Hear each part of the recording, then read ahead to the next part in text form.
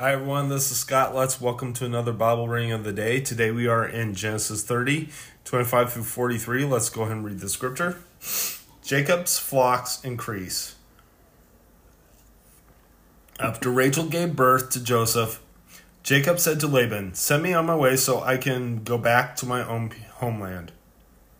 Give me my wives and children for whom I have served you, and I will be on my way.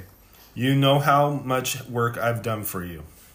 But Laban said to him, "If I have found favor in your eyes, please stay. I have learned by divination that the Lord has blessed me because of you." He added, "Name your wages and I'll pay them." Jacob said to him, "You know that how I have worked for you and how your livestock has fared under my care. The little you have had before I came has increased greatly, and the Lord has blessed you wherever I have been.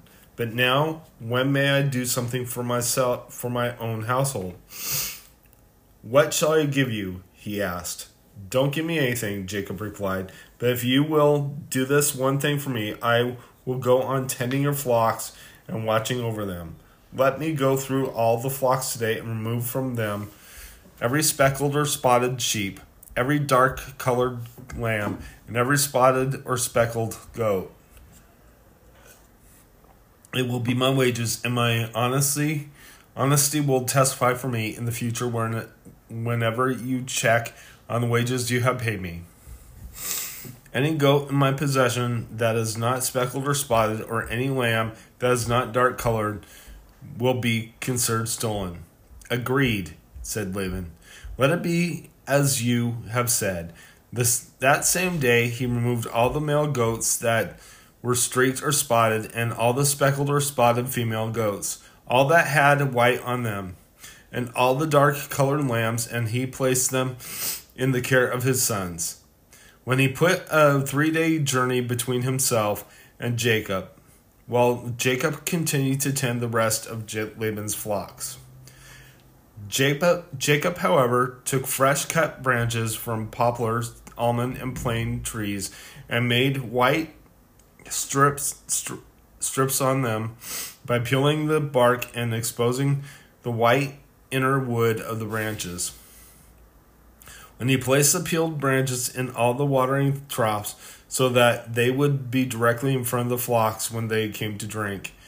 When the flocks were in heat and came to drink, they mated in front of the branches, and they bore young that are streaked or speckled or spotted. Jacob set apart the young of the flock by themselves, but made the rest face the streaked and dark-colored animals and belong to Laban. Thus he made separate flocks for them himself, and did not put them with Laban's animals. Whenever the stronger females were in heat, Jacob would place the branches in the troughs in front of the animals, so they would mate near the branches. But if the animals were weak, he would not place them there. So the weak animals went to Laban, and the strong ones to Jacob.